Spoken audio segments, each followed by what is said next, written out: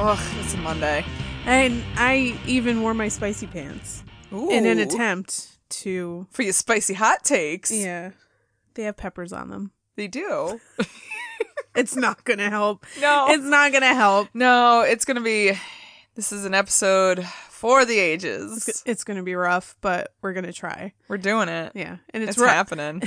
It's rough because we're talking about the Grateful Dead. Welcome to Rock Candy. Your weekly podcast. Bringing you sweet treats from the world of music every week. And I'm Maggie. I'm Ashley. We are your hosts.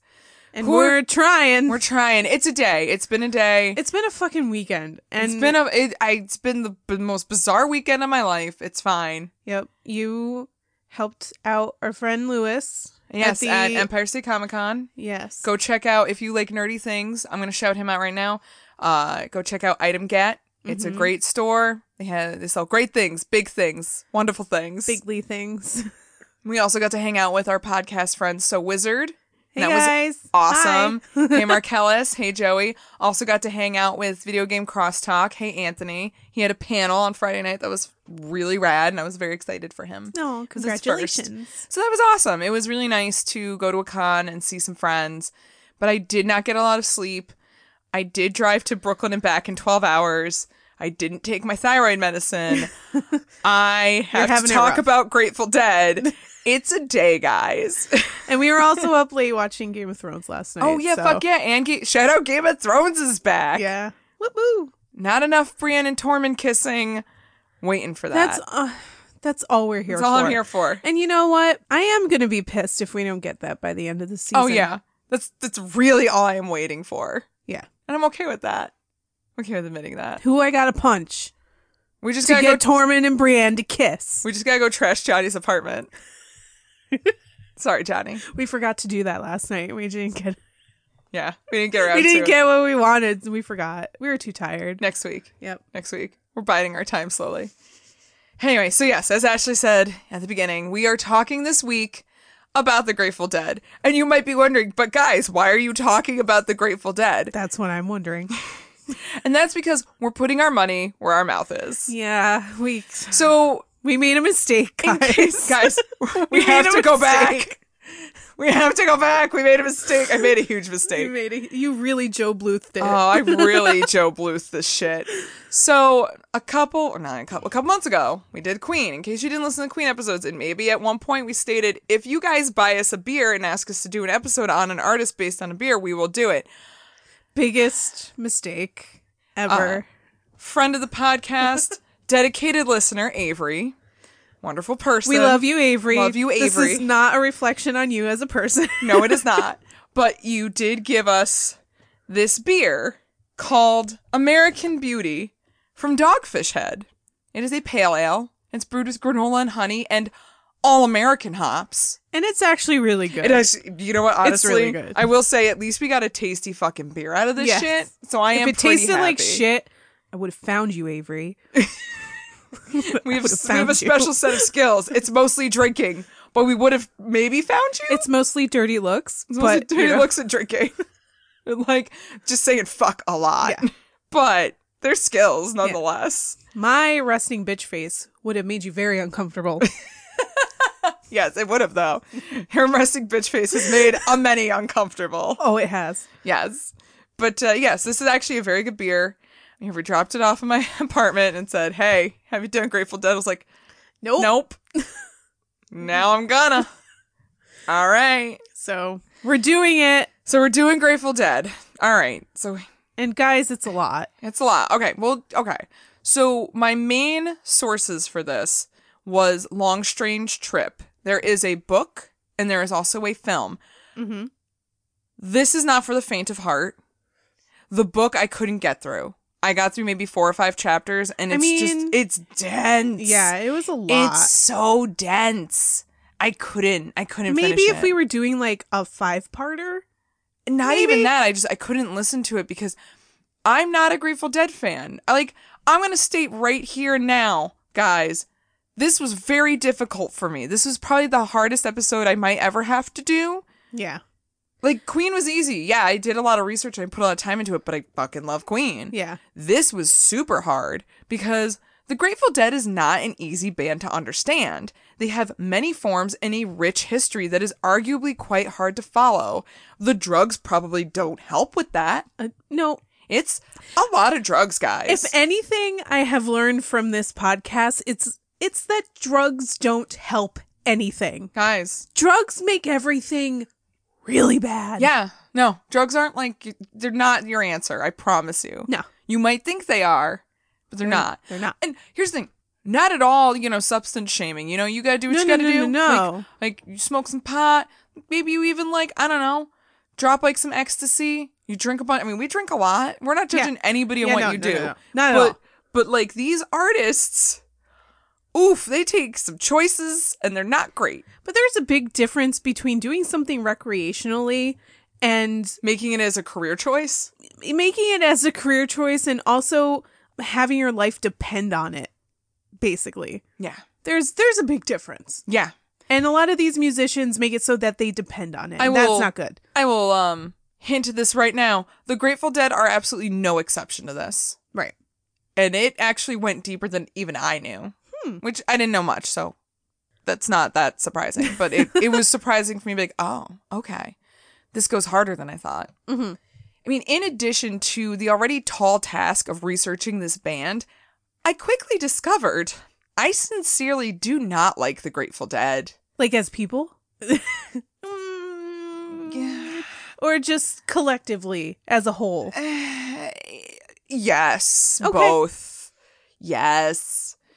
Before, there were 2 or 3 songs that I would say weren't all that bad, and I thought, there might be something that's gonna win me over, and I will be like, yeah, I'm into the Grateful Dead. I loved A Touch of Grey when I was a child. It's a good song. Mostly because the music video for it spoke to my childlike Because gothic it's just a bunch heart. of skeletons playing on stage. Skeletons. It is really cute. It is actually a very cute video. I like skeletons, so I like skeletons, damn it. It's really cool. Yeah, no, I agree. It actually is a very good. It was a cute poppy song. Yeah, no, it's a good song, and everybody likes Casey Jones, the Cocaine Train song. I don't know if I know Driving that train. High on cocaine. Oh. Okay. Cocaine Train song. I like Mexicali Blues. There's 3 or 4 songs. I'm like, all right. I can make an argument for almost any band that they have 3 or 4 songs that I like or can listen to. But throughout this 3 or 4 weeks of research, I also gave myself an extended amount of time to research, by the way. You kind of have to. Well, yeah. It was very difficult. Yeah. This only made me make the definitive decision that I don't care for them at all. Those songs that I'm like, they're fine. I don't ever have to hear them again. Yeah. If I never heard Touch of Grey again, I'm like, that's fine. I'm fine with that. I'm fine with that. I can conjure it up in my head if I really want to, but I don't need to. I don't need to. But that's the real crux of this band. They are very polarizing. Look, you either love the Grateful Dead to some varying degree, or you hate them to some varying degree. Yeah. They have made such an impact with their music on society as a whole that they are their own cultural zeitgeist. Yes. From the hippie culture of the 60s to the millennials of today, there are a vast amount of Deadheads that have fallen in love with the Dead's music and the lifestyle that became synonymous with it. Laid back, community-orientated, and usually pretty laden with drugs. Mm-hmm. I was going to say, they have their own kind of person. Yeah. Which is interesting, and not a whole lot of bands have that. Yeah. When you say Deadhead, you know exactly what we're talking about. That image just pops right up. Oh, yeah. Tie-dye, Birkenstocks. Long hair. Dreads. Scruffy. Kind of talks like Cheech and Chong, a little yeah, bit. Man. Or just very soft-spoken. Very nice. Right. But also will, end the conversation by asking you for $1. Yo, it's 2019. They're asking for $5. Yeah, they're asking for $5. Right. Today, I will do my best to present you with a comprehensive story of the Grateful Dead. This is by no means a deep cut. In fact, this is going to be dead for dummies because there is no way that I could become an expert on this in, again, 3 or 4 weeks. Yeah, going I can't go from 0 to Deadhead. Not even 0. Going from I don't really like this band at all to I have to know everything about this band. It's hard. You can't do that. It's difficult just to go from I know a little bit about this band to here's everything about this band. Exactly. That's hard enough. You can't go from, -10 to 100%. I mean, I would still have put myself at 0. Yeah. Just because, maybe 1, because I know the names and I know some of the songs. And a little bit of the history. Actually, I didn't really know any history. Oh. I didn't even know when Jerry Garcia died. Spoiler alert, Jerry Garcia's dead. I don't know. Maybe the person listening doesn't know that he's dead. Sorry, I spoiled that. If they don't know he's dead, then they don't know who he is, period. That's fair. All right. You win this round. Anyway, unlike everything else out there, this is the story of the Grateful Dead for those not really into the Grateful Dead. Yeah. Because every other fucking thing I found, you already had to be inundated in the Grateful Dead. Yeah. To understand, the documentaries and the books and even YouTube videos and interviews, it's hard to follow because they pretty much expect you to already know who the Grateful Dead is. And I didn't. Except for Jerry Garcia. Fair. He had ice cream named after him. Cherry Garcia. Which is not even that great of a flavor. I don't want fruit in my fucking ice cream. Oh, I do, but I don't, no. No. The only time I like fruit in my, it's not, I only like black raspberry. Ooh. Which doesn't have chunks of fruit in it. Yeah. Don't put chunks of shit. Yeah, fucking fruit in my ice cream. Stop it. Yeah. It's basic. It's gross. Jerry Garcia, you're basic. You're basic. Anyway, here's the story of the Grateful Dead. If you just either don't like them or don't know anything and are curious. The good enough history. The good enough history of the Grateful Dead. Here we go. I'm already starting with good enough because normally I like to go through the childhood of every band member, but not today, Satan. Oh, no. Because this would be a 10 fucking parter if I chose to do that. Yeah. Instead, I am starting at their collective musical beginning. That's fine. Yes. So in 1964, there was an American folk band based in Palo Alto, California called Mother McCree's Uptown Jug Band Champions. Is this a competitor in fucking Emmett Otter? What the hell? I still haven't seen that, but I know what you mean. And it was really hard for me to say that name with a straight fucking face. We need to fix that. I need to show you that movie this Christmas. This Christmas. Because it has to wait until Christmas. You cannot watch it any other time of year. No. But also it's amazing. All right. I don't disagree with you. Anyway, they were just a bunch of young guys playing at coffee houses and managed to get a tape recorded by some Stanford students, which actually didn't even get released until 1999. I'm imagining that the drugs probably made them forget about it. It's gonna be a theme here, guys. 3 of the band members, guitarist Jerry Garcia, guitarist Bob Weir, and keyboardist Ron Pigpen McKernan, turned it into a new band called the Warlocks. That's a pretty badass name. Right? They were really going for more of a slight more bluesy feel. Okay. They added on new members with bassist Phil Lesh and drummer Bill Kreutzmann. Their shows were rather successful, and they were beginning to make a name for themselves, especially in the psychedelic scene. However, it was a name that was already taken. Oh, is that an English band? No. No? No. Okay, never mind. You would think, though, it does sound like some kind of British metal band, right? Yeah, somebody that played with Led Zeppelin all the time or something. Why isn't that a British metal band? I don't know. Let's change that. Let's pretend we're a British metal band. Let's time travel back to the mid-60s. Yes, and tell somebody. Start our own British metal band called the Warlocks. Yep, and then Even though we're women. That's fine. Okay. They all had long hair. That's fair. We don't. Okay. Bring wigs with us. Okay. Also, bring wigs. Some of the members didn't want people to confuse them with this other band, and they decided they needed to change it. The funny thing was, the other Warlocks were based on the East Coast and was an entirely different sound. Right? Mm-hmm. Okay.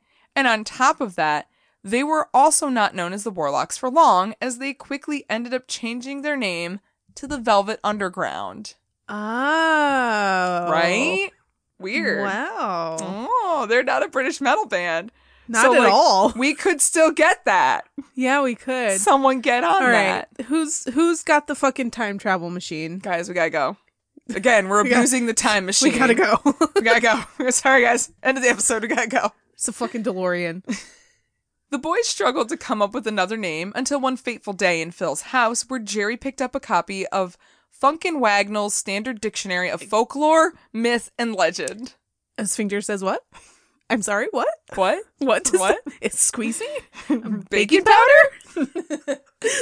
Funkin' Wagnall's Standard Dictionary of Folklore, Myth, and Legend.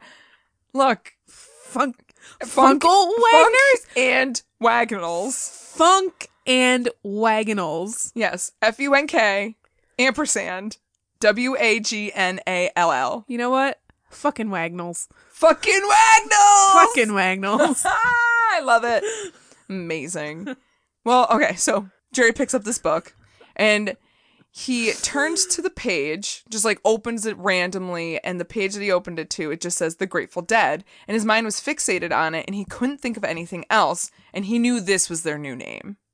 And just in case you're curious, the meaning of the term Grateful Dead is in reference to the soul of a dead person or his angel, showing gratitude to someone who, as an act of charity, arranged their burial.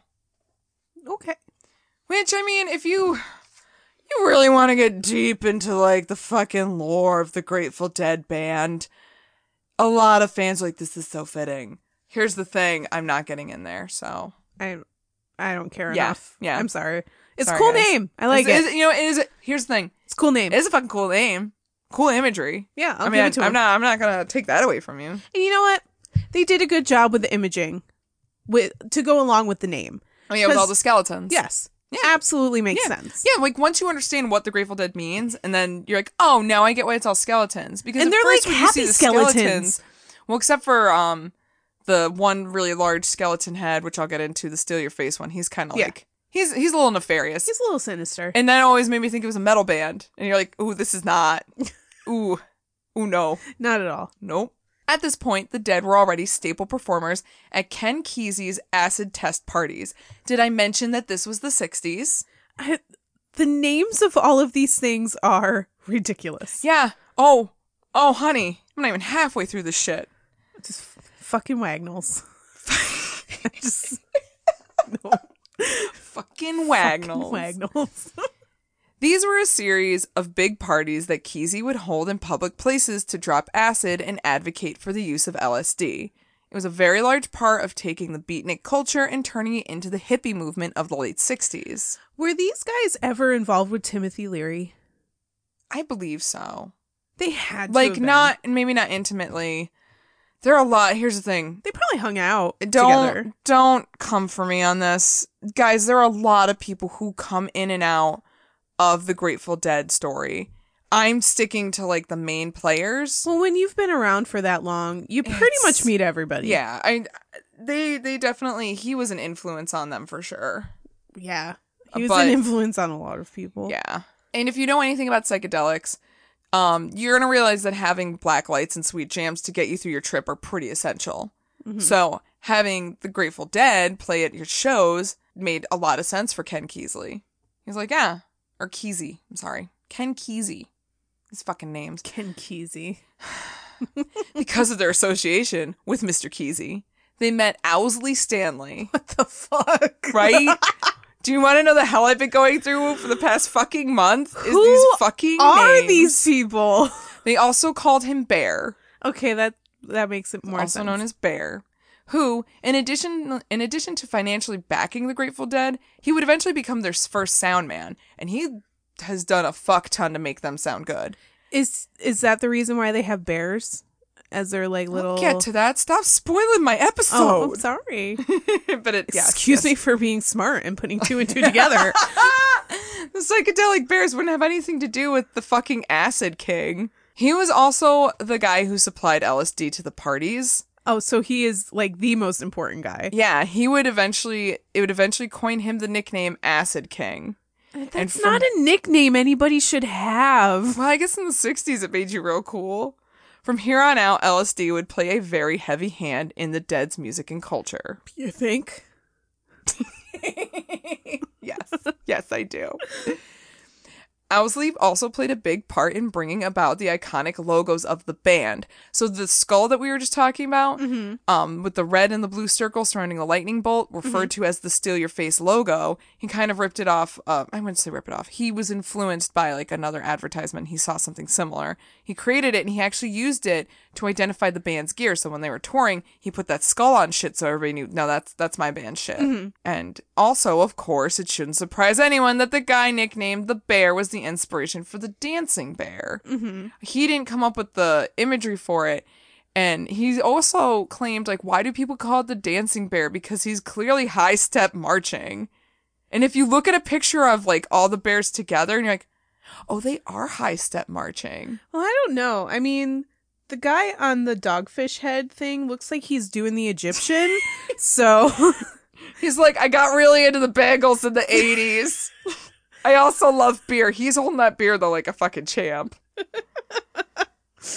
So he's walking like an Egyptian, though. Yeah, he is. Bangles bear. Yo, I want a Bangles beer. There should be a Bangles beer. We should do an episode on the Bangles. And find a Bangles beer. Yo, if you guys find us a Bangles beer, we will do an episode on the Bangles cell. What I would love to. 100%. We'll get to it. Before recording their first studio album, they had 2 live releases from their performances at the Avalon Ballroom. And they also had all the bootlegs. The Grateful Dead is a band well known for encouraging their fans to record their shows and pass the tapes along so others can hear the music too. And it worked very well for them and helped them to garner the large-ass fan base that they have. Yep. See? Lars. Ulrich. Lars. Things like that can help you. Come on, it's the Grateful Dead. How are we still talking about Metallica? Because we always have to bring up Metallica. God damn it. This is our curse.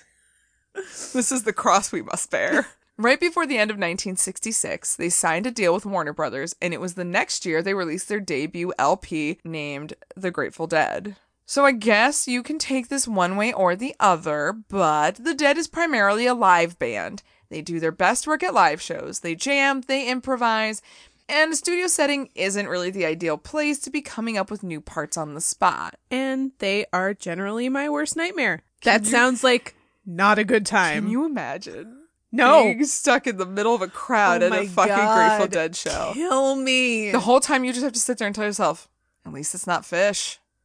What's the difference? There's a slight difference. Is there? Because I don't. Difference. I find at least Jerry Garcia has a decent voice. Whoever the fucking lead singer is for Fish makes me want to smash my face into rocks. Okay. Anyway, I digress.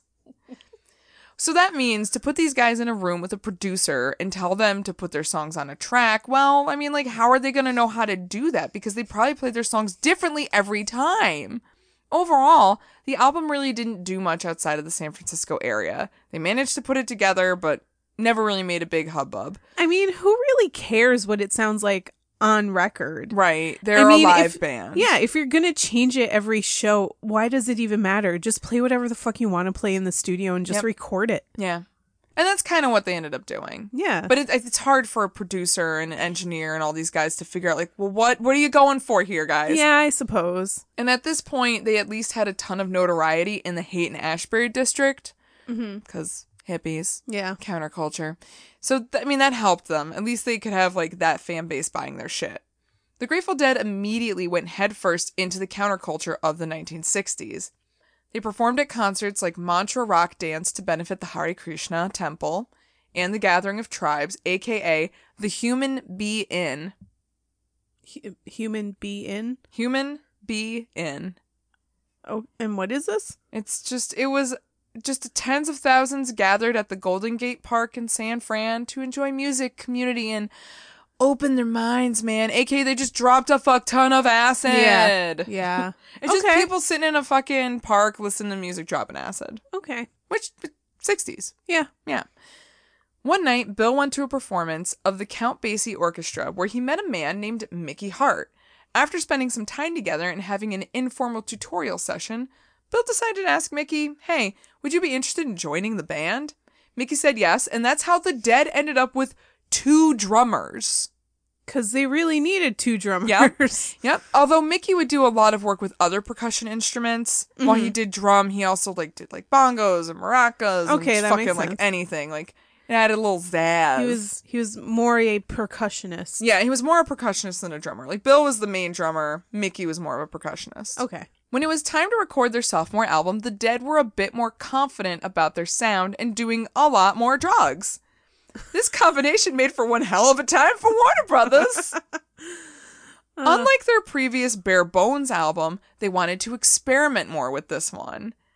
Things like, can we make the sound of air? And how can we make this sound like that? And can we use sound effects? And can we make the sound of air? It wasn't air, but it was some bizarre, the sound of wind. One of the guys wanted to make some weird sound, and the producer was like, I quit. They were just found to be unreasonable and unprofessional. Again, drugs don't help. Yeah.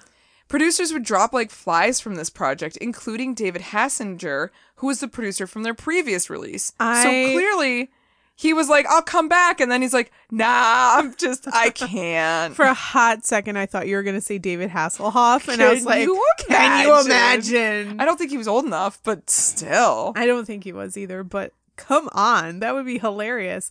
Also, baby David Hasselhoff producing. Baby David Hasselhoff as a producer. That's adorable. He still has that head of hair and a pacifier. Which was basically and he's like a buff baby. Oh, he's definitely a buff baby. David Hasselhoff was fucking ripped. He was born buff. He punched his way out of the womb. Ooh, that's really painful for his mother. I hope that didn't happen. That sounds like a Chuck Norris joke. Yeah, it does, actually. I'm sure it is. But also makes sense for David Hasselhoff. So yeah, I mean, maybe he just I don't know, kicked his way out of the kicked his way out of the uterus. Yeah, I mean, whatever. Yeah, that's fine. That's fine. So at one point, Warner Brothers execs actually sent them a letter alerting to them the fact that this process was taking too long and everyone was losing their desire to work with them. And the Dead's response? They just wrote "fuck you" in big letters on the letter and just sent it back to them. It's the balls. It's like, are you just a room of middle schoolers? Hey, fuck you, man. You don't fucking know us. Oh, fuck you. Oh, fuck you. Oh, God. Just chill out, man. They just licked their acid tongues all over it, too. We're all dropping acid over here, man. You should come over. It's party over here. Party. Wait, are we making an album? What? Huh? What? I'm hungry. Do you get munchies from acid? I don't know. Oh, okay. I just imagine they're always hungry. I mean, I'm sure they're doing pot. This is how you say doing they're pot. Doing pot? They're doing the pot. They're doing the dope, Maggie. God damn it. Grandma Maggie over here knows how the drugs works. You kids keep me young. Even though there was a bunch of turmoil, they managed to release another decent album called Anthem of the Sun. And it's still too early for the Dead to really hit it big yet, but as far as longevity, many fans hold this album in high regard as a great example of experimentation. Sure. Okay. All right. That sounds good to me. Sure. If you're a Deadhead, I think you like this album. Yep. Sure. You tell me do things, and I done running far away from any Grateful Dead album. Thank you. Exactly. That year, they also picked up another member who acted more as a secret weapon. Bob Hunter is a musician in his own right, but for the Dead, he was a prime lyricist. He would never perform on stage, but his contributions to their songs was vast and very important. Is he like a Grateful Dead ghostwriter? Kind of? It's kind of cool. Maybe. Well, the Garcia-Hunter partnership would really solidify on their next album. They also credited him, so I don't know if that makes him a ghostwriter. But ghost performer? Ghost man? Ghost. Just ghost. He's ghost. He's just Whoopi Goldberg. You in danger, girl. He's fucking Oda Mae Brown. He just walks up to Jerry Garcia at one point. You in danger, girl. Jerry, you in danger, girl. But he did do something like that eventually. As they all will. Okay, I'll save that joke for the right time. So, like I said, partnership really solidifies. The lyrics really go up on their next album. Their third album, Oxomoxoa. What? Yeah, oxomoxoa. Can you show me this It's word? a palindrome. What? Oxomoxoa. Wait, hold on. Oh, well, that's a stupid... It's not a real word. It's No. just a palindrome. Yeah. Well, it took them 8 months to complete the album because they ended up re-recording it. All right. Drugs? Why? Drugs? No. After the first one was completed, Electric's company Ampex came out with the 16-track recording machine, and they saw this as an opportunity for more experimentation of their sound. All right. In case you guys couldn't hear that, Ashley eye rolled real hard. You could probably hear my eyeballs creaking in my eye sockets. Overall, they weren't super happy with the outcome. There were just some places that were a bit too dense, and they put a bit too much work into it. This was all new technology after all, and they had to get used to how it worked. But worst of all was how much debt the creation of this put them in with Warner Brothers. The album cost them over $180,000 to make, which is well over $100 million in today's money. Or $1 million, not $100 million. $1 million in today's money. I'm sorry, I can't read my own numbers. That's a lot. It's a lot of fucking money. 1970s, 1960s money, 180,000. I mean, did they like pull a Megadeth and spend half of it on drugs and food? They didn't have to. They had the bear making them LSD. Oh, well, you have to pay the bear. Yeah, but you got to pay the bear tax. Bear tax for the LSD he gave you? Yes. That's kind of adorable. Bears got to make money too. Bears do. Just pay him in honey, right? And granola. And honey. All-American hops. Just give him this beer. He just wanted this beer. It's all the bear wanted.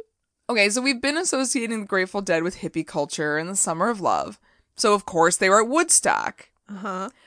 But you know who I never hear about at Woodstock? The Grateful Dead. You want to know why? Was everybody asleep? Actually. Did they play at like 3 o'clock in the morning and put everybody to bed? Their set was real fucking bad. Here's the thing. I mean, think about it. Even if you're at Woodstock at 3 in the morning, if there's like sweet jams going on, you're going to be up, right? Nah. Dead set was fucking terrible. Okay, real talk. Yes, the Grateful Dead are just better in a live scenario. They can improvise off each other, and they are talented musicians with a lot of creativity backing them up. Mm-hmm. However, they also loved drugs. And sometimes maybe that much acid doesn't make you better at jamming. Maybe it just makes you a mess. Oh. And that's pretty much what happened at Woodstock. Now, all right, this was an event with no organization behind it, so the timing was real off. Because the Dead didn't go on until hours after they were supposed to. And rain definitely has a place to thank in that. I mean, as we all know, the Woodstock was just piss and rain for a good chunk of it. Woodstock was a hot fucking mess. It was a hot fucking mess. But, I mean, you know, they got substantially high while they had to wait to go on stage, which ended up resulting in a lot of incoherent banter during their set. And a 50-minute song, that's a 5 and a 0. 50 minute song. Ridiculous. Needless to say, the crowd was in a nap mode by the end of it. Yeah. Yeah. I would be too. Yeah. I'd be so in like nap you mode. said, was everyone asleep? Yeah. Yeah, they were. They 100%. It was only 5 songs in that set. Because they Wait, they played more? Oh, yeah. Holy shit. Yeah, they played one song for 50 minutes and then they played like 4 others at some point. Like, don't you need a break? You would think, though, like, the Grateful Dead is like a prime example of hippie band. Nobody ever talks about them at Woodstock because they were garbage. Yeah, like, that's like their element. Woodstock is the Grateful Dead and the Grateful Dead is Woodstock. Right, but it's not. But nobody ever talks about them. Because it was terrible. Yeah. More people talk about Limp Bizkit at Woodstock 99 than they talk about Grateful Dead and fucking the original Woodstock.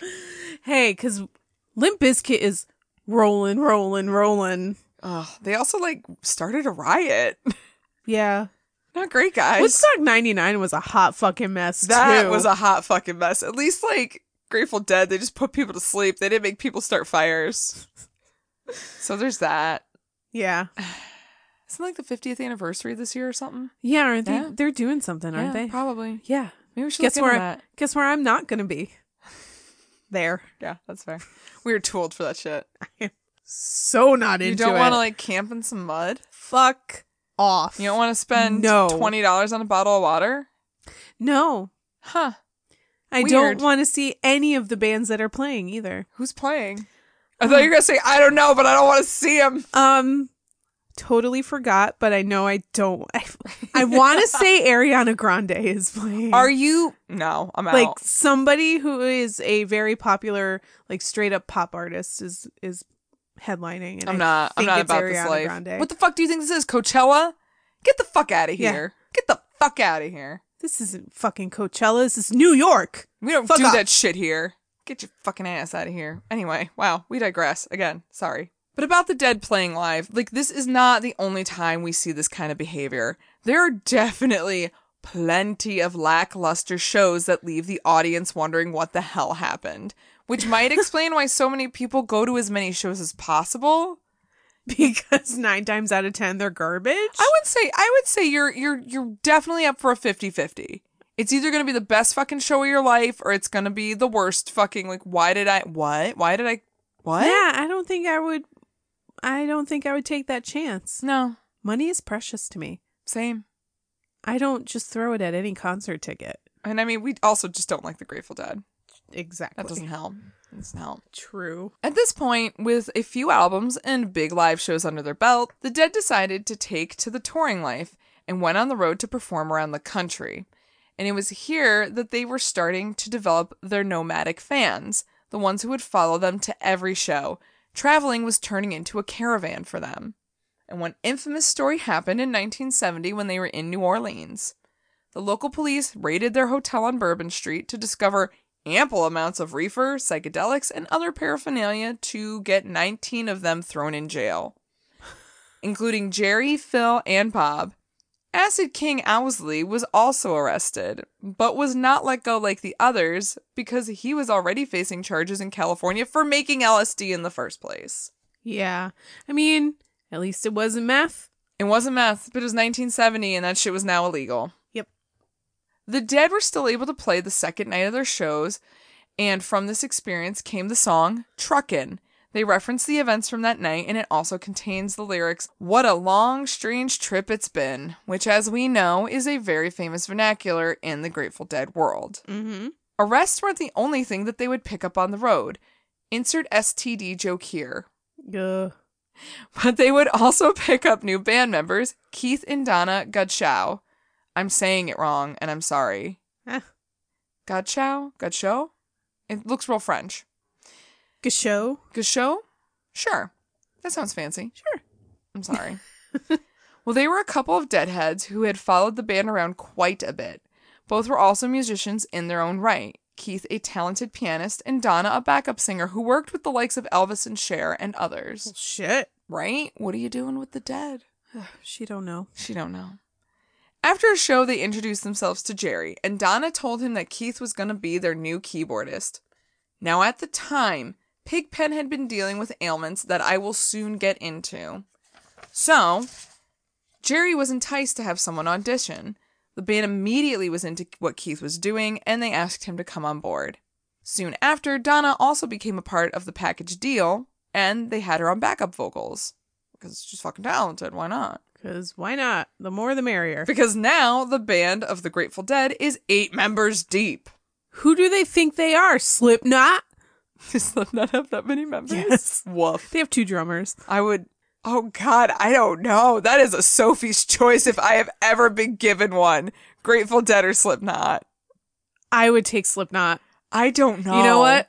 I would take Slipknot. I don't know. And you know what? I can only deal with one song. That's it. I don't know. But actually, no. I can only deal with one Grateful Dead song, so... Yeah, Sophie's choice. Sophie's choice. 100% that's a Sophie's choice. Yep. Oh my God. We are Meryl Streep. I wish. I know, right? If only. If only. All right, so more members, meaning more people on tour, and that's not even counting their ever-growing backstage staff. I think at one point they just have like a staff of like 90 on the road. But like, is anybody getting paid? Yes. How? Because their tours fucking sell out. People love watching them live. That's insane to me. All around the country. They have a huge fan base. Even when their shows are like 50-50, you might get a great show, you might get a garbage show. Drugs. I guess everybody else in the audience is on drugs too. They gotta be, right? Yeah. I don't get this culture. It makes no sense to me. This isn't for us. No. It's not for us. But you know what? If it is for you, fine. Right? Fine. We all have our things. things. You're not hurting anybody. No. Except my eardrums. They were traveling in droves now. Buses, trailers, vans, and cars were carrying an assortment of musicians, roadies, equipment, and families. Grateful Dead life was becoming costly, and the band was feeling obligated to keep touring because that was how they made their money. And how else would they be able to cut paychecks for so many people? They were afraid if they stopped, that meant that many would be broke, jobless, and possibly homeless. I get the impression that the members of the Grateful Dead are just way too nice. Or they just have martyrdom syndrome, like guilty consciences. I might attribute it more to martyrdom syndrome. Okay. I'm not saying they're not nice, but martyrdom syndrome. The stress of the road meant it was not only time for more drugs, but harder drugs. They were still dropping acid, smoking blunts, or sucking down some nitrous oxide. Yes. Were they just doing whippets? Yes. They had canisters of nitrous oxide and they're just sucking it down and laughing. I just had a very quick mental image of all of them sitting on a bus with just cans of whipped cream everywhere. Yeah. I mean, they weren't doing whipped cream. They actually had just like cans of nitrous oxide. Because they're the Grateful Dead. They can get that shit. Okay. Yeah. Yep. But now I choose to believe that it's just cans of whipped know cream. what? It's just like cans of Cool Whip. It's Ready Whip. Ready Whip. It's Ready Whip all over the place. I could down a can of Ready Whip though. Right? No problem. Extra creamy. Oh, I'm here for it. But now they introduced new habits like cocaine and heroin. And this would be a dark side to the band that would stick with them for the rest of their career. Good job, guys. Guys, when you do heroin, have you learned nothing from our podcast? Heroin is where you draw the fucking line. Yeah. I'll even let you have cocaine. Not Stevie Nicks, though. You don't get any more cocaine. No, you already have a hole in your head big enough. Yeah. You don't need another one. No. In 1971, they would be one paycheck less after Mickey left the Dead. It was really kind of a mutual decision, though, as his father royally screwed them. So Mickey's dad managed their finances for a few years until he embezzled $70,000 from them and ran off. Cool Mickey's dad. Cool Mickey's dad. I forgot his name. It was like Lenny or some shit. I didn't care because he sounded like a real douchebag. Cool Lenny. I don't even know if that's your name. It's but like, Lenny it now. is now. I think he's dead. He's definitely dead. His name's fucking Lenny now. I don't care. I don't even care. He was later discovered in San Diego and ended up spending 6 months in prison. The song He's Gone was based on this story. Not to be confused with Hall & Oates' She's Gone. She's gone. He's gone. He stole our money. Now I can't even replace it. Yeah. I mean, he paid back a little bit, but you stole money. Clearly don't have any. Yeah. Also later down the road, many admitted that the drugs had Mickey so off his face that they had a hard time playing with him.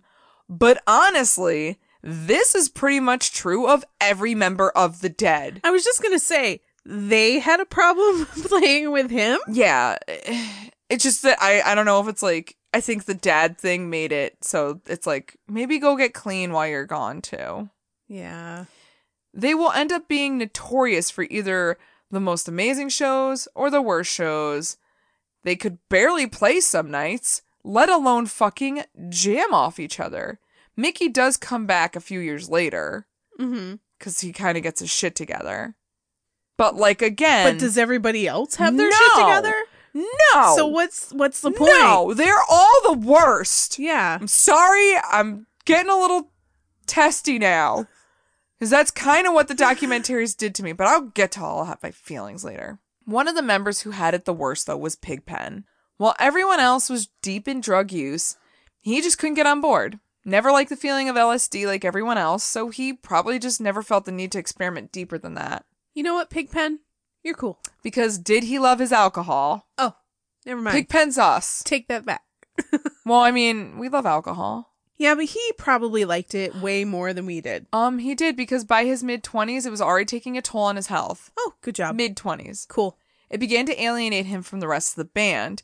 That and the fact that there had already been a growing split between them as the Dead turned into more of a jam band, which was really not his jam. Why did you do that? 'Cause I'm an asshole. 'Cause you're the worst. I'm the worst. I am, though. Yeah, Pigpen was more into blues, and as the Dead ventured more into jam band, he really, he just didn't like improvisation that much, and he just didn't really get into the sound as much as they were. You know what? I feel you. The LSD probably helped them, whereas he was like, but I like alcohol. Yeah. Slowly, his role in the band was diminishing, and his drinking became greater. He was still touring, but after a few hospitalizations and bad shows, because then he couldn't play with the rest of the band, his poor health was just too much of a problem, so he decided to leave the band in 1972. And with that, he also cut off his ties to them because he, quote, didn't want them around when he died. What? And it wasn't much of a wait either. A year later, in March 1973, he was found dead in his home at the age of 27. Oh my God. He had 27. 27. He had a gastrointestinal hemorrhage caused no doubt by the heavy drinking. Yeah. His bandmates were devastated and knew that after this, that was truly the end of the original Grateful Dead. And they really I mean, there is a clear cut in the sound from their early days to when they started to really grow bigger in the 70s and 80s. Yeah. And I think Pigpen's death had a big hand in that. The early 70s saw more impressive action from this band, though.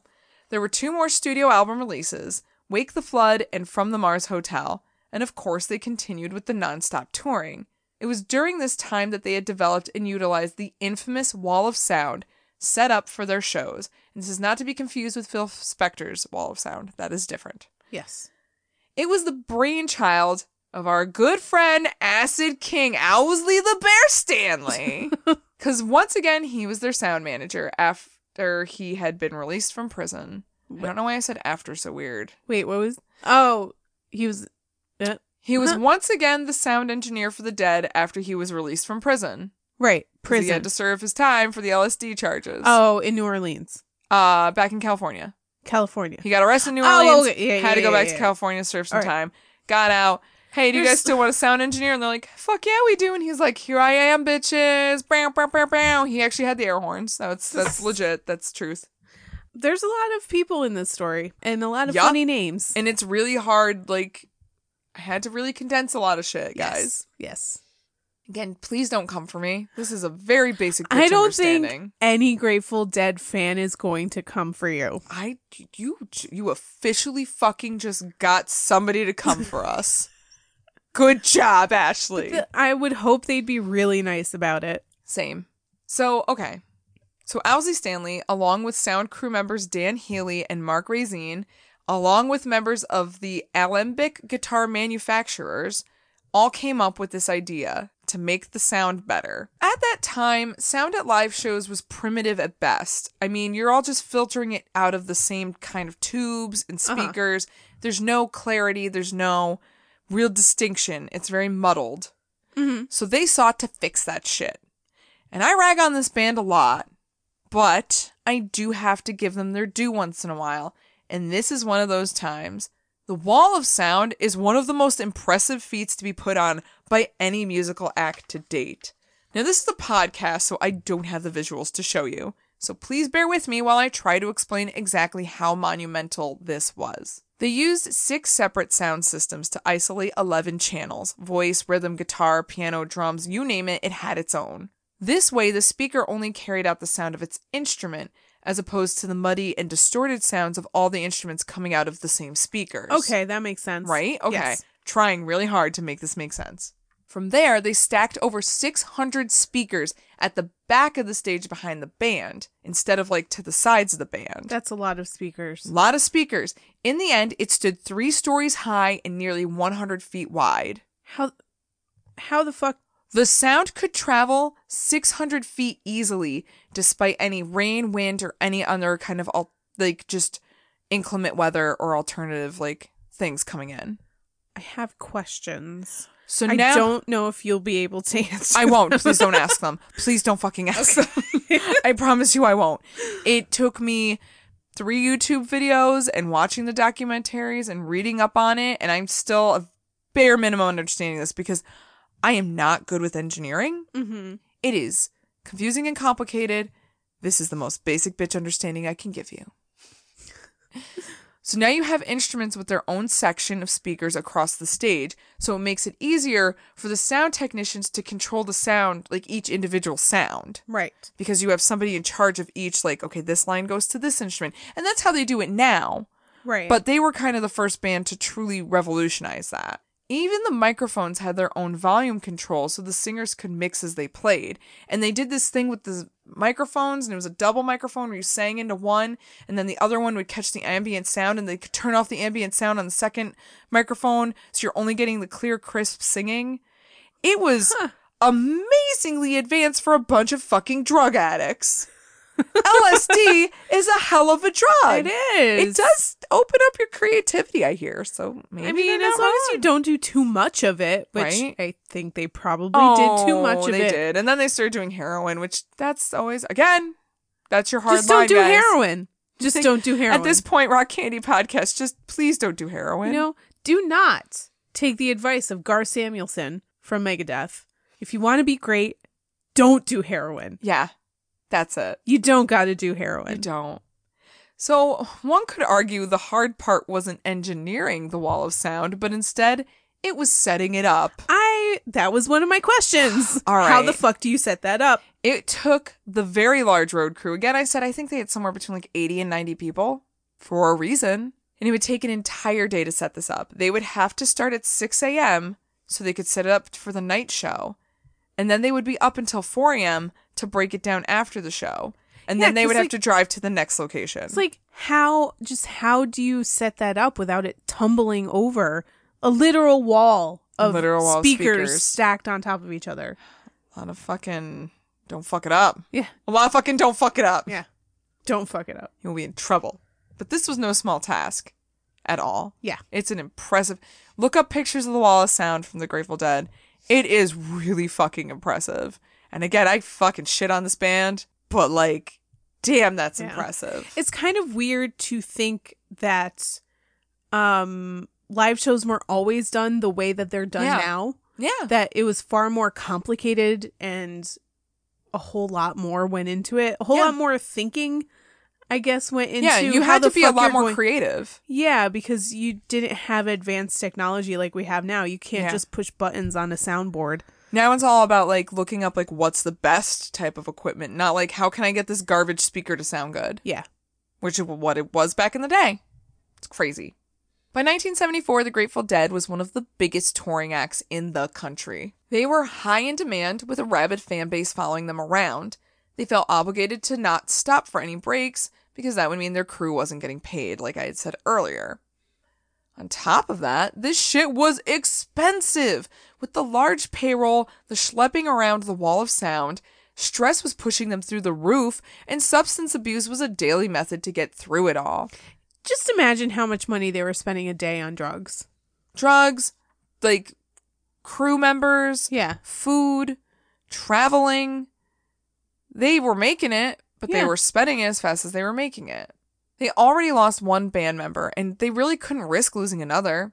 And so, in October, the Dead played a 5-night stint at the Winterland Ballroom before taking an indefinite hiatus from touring. And during this time, they recorded their 8th album, Blues for Allah, and signed with Arista Records to release their next album, Terrapin Station. And people make a big deal about this hiatus, and it was certainly needed, but it was also very short-lived. Because by July 1976, they were back at it again. Not even 2 full years later. Well, that really stuck. Yep. But I guess it worked out at least a little bit because this time, to much praise, many critics felt that their set was tighter than it ever was before. Mm-hmm. So it wasn't full 2 years, but I guess they still got something out of it. Yeah. So that's good. And despite not bringing back the Wall of Sound, because like, fuck that, the music was still sounding great. And in fact, the following year, they did a show in Ithaca, New York. Oh. Shout out upstate New York. I guess central New York? Central New York. Central. Which many praise as the best live performance they ever had. Huh. Yeah. Good for them. Because it's a very good album. The Dead might not have the wall of sound behind them anymore, but they clearly still wanted something powerful backing them up as they decided to go to Egypt and play at the pyramids. Okay. I mean, logical next step. Ithaca, New York, Egypt. Totally makes sense. Yeah, I get that. Just jump on a fucking boat in New York City. You're fine. It's fine. Boat. It all makes sense. The idea was largely Phil's, who began to get onto this idea of playing in places of power. Of course, the event was filmed and recorded and released to the masses. When you say power, do you mean like spiritual power? Yeah. Oh, got it. I guess. Got it. Maybe. Could it be both? It could be both. I do not remember what was going on in Egypt at that time. I assume something crazy political. Well, probably, but they also just liked the idea of performing in an ancient place like the pyramids to feel like a sense of spiritual power to make them feel more powerful. I bet you they believe that the pyramids were built by aliens. Well, they on LSD, of course they do. Yeah. Yeah. That checks. Aliens on LSD. Oh my god. Built the pyramids. Aliens. That also checks. This all checks. All checks. All right. Now I get it. Yeah. It is an interesting watch to see the footage of them performing from this concert in Egypt, because you have these guys playing some songs, you know, they're classic hits, and they're accompanied by Egyptians on drums with the Sphinx in the background. Which probably wouldn't fly today. Yeah, probably not. I mean, well, there's a lot going on in Egypt anyway. There is, but also the pyramids and the Sphinx are deteriorating rapidly. Yeah, please don't play your loud music around them. Yeah. They don't need any help. The stress of the road would take more members of the Dead when in 1970... Because I guess that hiatus wasn't long enough. Let's be honest. In 1979, Donna and Keith had left the band. Their marriage was on the rocks, and they were, like everyone else, deep into drug use. Mm-hmm. And it wasn't doing him any favors. Keith's playing got really bad. So, of course, we can't play with him anymore. Surprise, surprise. Because we're not high, he is. You're all high. You're all playing bad. It's not just one person. Anyway. But on top of that, there are tales of domestic abuse between the couple, I guess. That were just turning into, like, these, like, all-out fights that the band was, like, between those two things, they're like, we can't deal with this anymore. Yeah. But after leaving, Donna and Keith did get their shit together a little bit and formed Heart of Gold Band. But that was unfortunately short-lived, as Keith would die in a car accident in 1980. Oh, fuck. Yeah, That it's sucks. pretty tragic. The Dead replaced the loss of Keith in keyboardist Brent Myland. By 1980, they were celebrating 15 years together with an 18-date run at the Warfield Theater in San Francisco. And they even performed on Saturday Night Live. Huh. Which, I was like, huh. All right. All right. A little surprised, like, was that like, did they have time for that on Saturday Night Live? What? For years, it seemed to be smooth sailing for the band. That was until 1986 when Jerry fell into a diabetic coma. What? Yeah. Now, for the past decade... Wait, was he eating way too much of his own ice cream?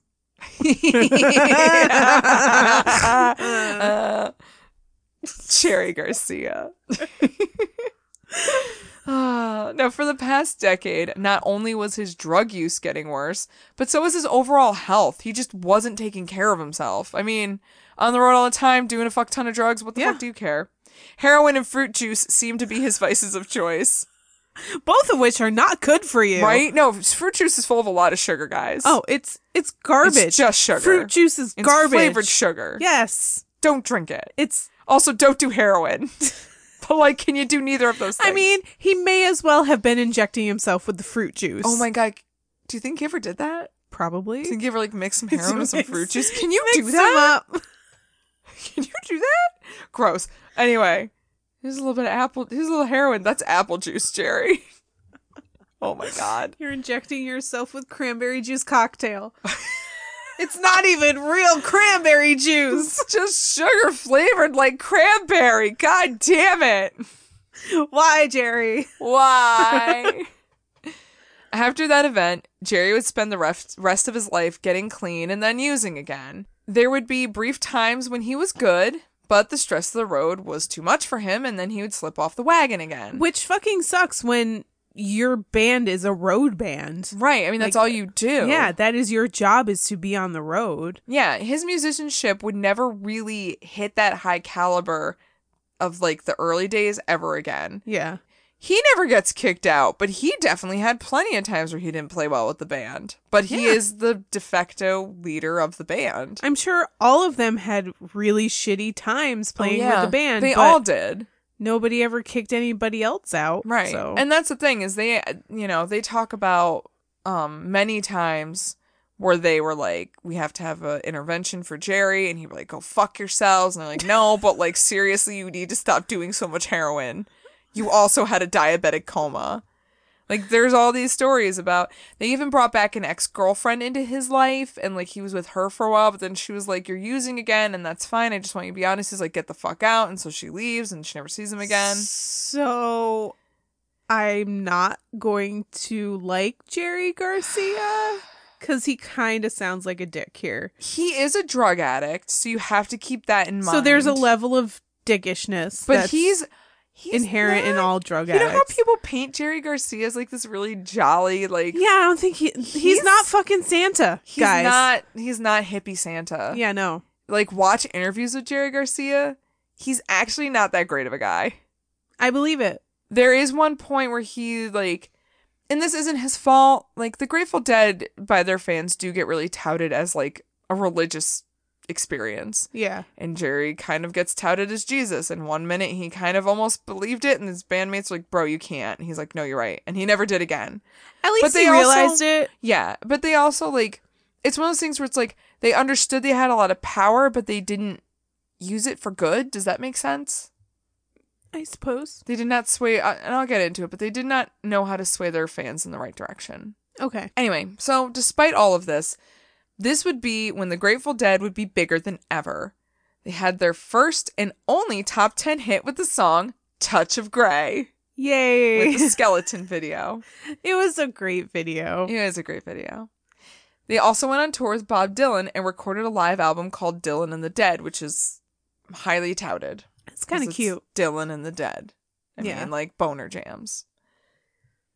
Their shows had become immediate sellouts, and new fans had been created while the old ones were as rabid as ever. Crowds would sit outside the stadiums to hear the music and to have their own little parties, because they couldn't always all get in. That's how many fucking people were trying to go to their shows. It still happens with Fish. Yeah. Still happens with Dave Matthews Band, too. Yeah. This is why I don't go to these shows. Yeah. I love all you lovely people, but I don't want to hang out with you. Maybe I would go to Slipknot. Anyway, this began to create utter chaos in the streets. And this is what I'm talking about. It's like Jerry even himself came out and told the fans, like, guys, like, stop coming to shows. If you don't have a ticket, please don't show up, because now people are getting hurt. There's violence. There's just kind of just this ultimate incredible chaos going around. Yeah. And he is just kind of like... It's the way he does it is more like, hey, guys, don't do that. Like, he knows that if he wanted to have that kind of power over his fans, he could. And I guess kudos to him for not using that. But at the same time, it's like, but sometimes you kind of have to. Sometimes you kind of have to be the bad guy and be like, yeah, guys, knock it the fuck off. And so he's like, guys, don't do that. But don't. But you know, you can do whatever you want, but just like, don't do that. Yeah. But no one listened. Because he's... Of course. Yeah. Because the Grateful Dead were so hot right now. They're so hot right now. The Grateful Dead. That Grateful Dead, it's so hot right now. But it was. Like, they were the fucking game right here. In 1990, the keyboardist curse struck again when Brent died of a drug overdose. Whoa. Yeah. He was replaced in the band with Vince Welnick, but for a few years, the touring keyboardist was actually Bruce Hornsby. Huh. Yeah. Just for a couple years. And one might have almost thought that the keyboardist curse was broken. What with Bruce is still kicking and all. But in 2006, unfortunately, Vince sadly committed suicide. Oh. Yeah. That's sad. Don't be a keyboardist for the Grateful Dead. Moral of the story, guys. If you're getting anything out of this episode. The curse of the keyboardist. Yeah. Which is not a curse I've ever heard of before. Interesting. Yeah. Unlike a lot of artists we cover, the Grateful Dead were acknowledged for their achievements pretty early on, and in 1994 inducted into the Rock and Roll Hall of Fame. Okay. I really want to include this because I just wanted to look at your face when I said that. I mean, I guess. To be perfectly honest, I really feel like the Rock and Roll Hall of Fame is going the way of the Grammys in the sense that it's garbage and irrelevant. Yeah, I know it is 100%. Like, but I still like getting mad at it. Yeah. I'm not going to stop getting mad at it. Yeah. Can't stop, won't stop. I mean, it does make sense. They were the biggest touring act in America, and their whole scene was a total anomaly. And despite the stress of their lives, they just keep going. Yeah, and I'm not going to malign them for being inducted. They deserve it. Oh, no, I'm not maligning them at all. Yeah, no. I just fucking hate the Rock and Roll Hall of Fame. No, it's stupid. It's pointless. It's pointless. But we can do away with that in the Grammys. This is all stupid. Absolutely. There's no point. And at this point, I think it's been obvious that this lifestyle has not done them any favors. And they had lost many in their group up to this point. Mm-hmm. But none would be as much of a brake screeching in the night or as much of a life-altering experience as Jerry Garcia in 1995. A few days after his 53rd birthday, Jerry checked himself into a rehab center in another attempt to get clean, but 2 days later, he was found dead in his room of a heart attack. And it's really hard to pinpoint what aspect of his life really did it in for him, because there was the drugs, the diabetes, the sleep apnea, the smoking. I mean, collectively, it all adds up. Yeah, that's You live like that, you're gonna die at 53. All of those things are a recipe for dying early. Yeah. I mean, he had the perfect cranberry juice cocktail of death early. Yeah. Yep. Yeah. Friends, family, and fans alike were floored by this news. I actually vaguely remember this. I don't at all. I do. This was not something I followed. I do remember watching MTV and them having the news on. Yeah, having it on I didn't the have news. MTV, that's why. Oh, there we go. There it is. So at this, the Grateful Dead made the decision to disband. Now, since about 1998 until about now, the members of the band have joined back up at a bunch of times under different iterations. Mm-hmm. With names like The Other Ones, The Dead, Further, and now Dead and Company, which consists of Mickey, Bill, and Bob, along with some new members, one of which being John Mayer. Yeah. John Mayer. Ain't that some shit? Is in the Grateful Dead. Sure is. Yeah. Makes you love it even more. I'm so confused. I don't mind John Mayer as a person. I actually think he's pretty funny because I think he makes fun of himself a lot, and I appreciate that. He should make fun of himself a lot. But he knows that he should. Yeah. And I appreciate that. But they've been touring on and off since 2015. I think they're even going to have a tour this summer. There's still... It's like, while the Dead isn't around anymore, the Dead is still around. Can't escape them. The Grateful Dead. Yeah, you can't get away from them. Can't get away from it. Mm-mm. Can't stop, won't stop. They haven't since 1964. Truth. And they were just Uptown Jug Band. All right. So it's pretty much their story. That's what I'm giving you guys. Like, I'm not going balls out. I know I missed stuff. Meh. I think I've given like the basic understanding of this band, and I've also talked about them for way longer than I want to, but there again is a lot. Overall, my hot take, this is when we're going to get into the shit of it. Now's when we get into the shit of it. Okay, we've been getting into More the shit of it. And We're I guess just- I've been saying it. All right. Overall, these guys don't impress me. I'm really Shania Twained about these guys. They don't impress us much. They don't. Like, I do think they are very talented individuals. They are great musicians. But together, it was like they all dropped acid and had a long, terrible idea together. See what I did there? See what I did there?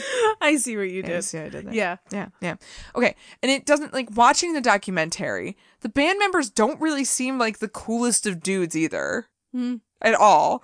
I mean, after their very last performance before they went on a hiatus in 1974, they film everything. That's the other thing too. Like, this band like films all the shit that they do. And they have a film from their last performance in 1974, and the whole time you have for like 45 minutes the fans are out there like cheering for a second encore. 45 minutes? Fans were out there waiting for another encore. Second encore. Oh, I okay. believe they've performed the first and they wanted another. And you just have a film of like Jerry and I want to say Phil, maybe Bob. I can't remember who. You can watch the documentary. It is on Amazon Prime. Mm-hmm. And check it out and, tell me if I'm wrong. Whatever. I don't care. But they're just interviewing that, like not even interviewing, they're filming them. And they're like, are you guys going to go back out? And like, why? And like, because people want you to go back out. And like, what for? They're just going to want us to come out again after that. We don't owe them anything. Like, we don't have to go back out there. That's garbage. They are not really cool to their fans. Like, I'm pretty Some sure of them have written books, and none of them thank their fans, who are basically why they're so fucking huge. Yeah. Like, you kind of do owe your fans something, because honestly, most of those people in that audience have probably seen you 10 plus times, and 5 of those times you've been fucking garbage. So yes. Maybe you should make up for it. Yeah. I mean, that's the thing is, when I watch the documentary, they really don't seem to give a shit about their fans, which is insane because, like, you created this entire world. I don't know how you can be such a big, successful band and not give a shit about your fans. Right. They're the reason you're reason. such a big deal. Right. You got to appreciate the people who appreciate you. Right. And that's the funny thing, is I think the one real positive takeaway that I do have from this band is their fans, or as they prefer to be known as the Deadheads. Mm-hmm. The Grateful Dead was one of the first bands to start a fan club when they advertised to start a mailing list on their first album. They're like, hey, you into this? Give us your address. We'll send you, like, let you know when we're going to be in town and stuff. They were one of the first bands to really do that. Yeah. And I have to say, based on my encounters, like, most of these people are pretty nice, easygoing people. I really haven't met a Deadhead that's like, yeah, maybe you're a little too much in the Grateful Dead and maybe, like, cool it on the patchouli, but you're a very nice person. And they really, I've never met, like, a jerk of a Grateful Dead They're fan. polite. They have a great sense of community. Yeah. Like, overall, they're pretty good people. And that's the thing. Like, we may make fun of the band, but I don't want to malign the fans. That is zero reflection on the fans. Like, I get it. If you like them, that's great. Yeah. Please stop asking me to listen to them. I mean, I like Taking Back Sunday a whole lot, but I know that is not a band that everybody likes. I like house music and no one else likes house music. So, like, I get it, I would hope people wouldn't judge me just based on one band that I like. Right. And like, damn, these people are dedicated. Because people... Dedicated. Zing! I'm out. Bye, guys. Bye. Done. Fuck this. Done. Look, some people, like, quit their jobs, leave their families to fucking follow around a band that they know may or may not put on a good show that night. They are committed to the culture of the scene that the Grateful Dead created, which is one that I would argue the band doesn't actually subscribe to. Yeah. I don't think they're really all about the shit that they tout. I think they just fucking loved doing drugs back in the day. Yeah. So there you go.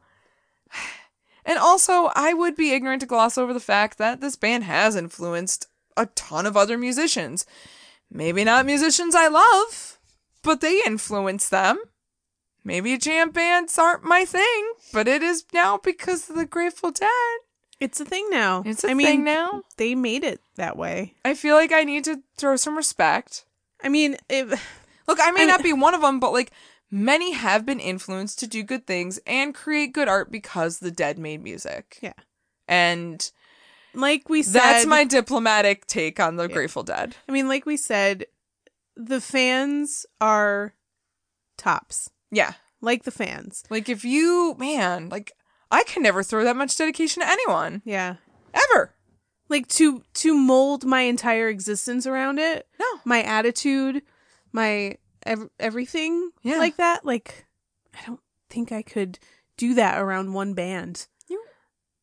Yeah, I would say Taking Back Sunday, but you just go see them every year. I just see them every year. I don't mold my life around it. Yeah, you don't. I would never quit my job and follow them. Oh my God, no. That also, would be... like, no. Also, like, don't do heroin, but don't quit your job to follow a band. Yeah, no. Don't do that. I mean, just, like, pay your bills, guys. Unless you, like, saved up your money and, you budget it out, and you know you can. Oh, that's different. That's like backpacking across Europe. Yeah. But don't just like up and like change your whole life. Yeah, no. Don't do that. Don't do that. Shower. Is this like the new version of Baz Luhrmann's Wear Sunscreen? Don't quit your job to follow a band around unless you have a backup plan. Shower. But still wear sunscreen. That shit's important. Yes, it is. He makes a good point. He does. Seriously. I ain't getting skin cancer. Wear sunscreen at those Grateful Dead shows, guys. Yeah, for real. Those You're out in the sun. You are out in the sun. You know, and you're very high. Stay hydrated too. Hydrate or dehydrate. Seriously. I went to a festival show at Bethel Woods before it was Bethel Woods. For those of you that don't know, Bethel Woods is where the original Woodstock was held, but it's not called Woodstock. It's actually in a town called Bethel, which is like 25 minutes away from actual Woodstock. It's confusing.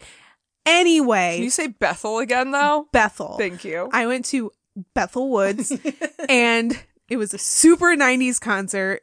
Third Eye Blind, Goo Goo Dolls, that's Marcy right. Playground, God. Dishwalla, Joan Osborne. Here for it. Yeah, it was great. Didn't wear sunscreen. Ooh. Lived to regret it. Ooh-wee. I was a walking blister for like a week. It was gross. Yeah. Guys, wear sunscreen. Wear sunscreen. Listen to Baz Luhrmann. He knows what he's talking about. Also, Moulin Rouge is a good movie. I do like Moulin Rouge. Also, Ewan McGregor. God, I'd fuck him. Yeah, when that is super irrelevant to anything we're talking about. But when he sings Roxanne, it's really great. It's really good. Oh God, boner jams. Basement flooded. All right, I think we've exhausted our opinions at this point when we start talking about Moulin Rouge. Yeah, I'm kind of just spitting out words and phrases now. Just thoughts. They're just coming out now. Ewan McGregor, Roxanne, police, don't like them, blah, blah, blah. Wear sunscreen. Wear sunscreen. Listen to Baz Luhrmann. Done. Giving myself whiplash. You kind of are. You're giving me whiplash by watching you. No one can see this, but you're whipping your head back and forth. Whip my hair back. Oh my goodness. All right. This is where we're tying it up. Stopping it now.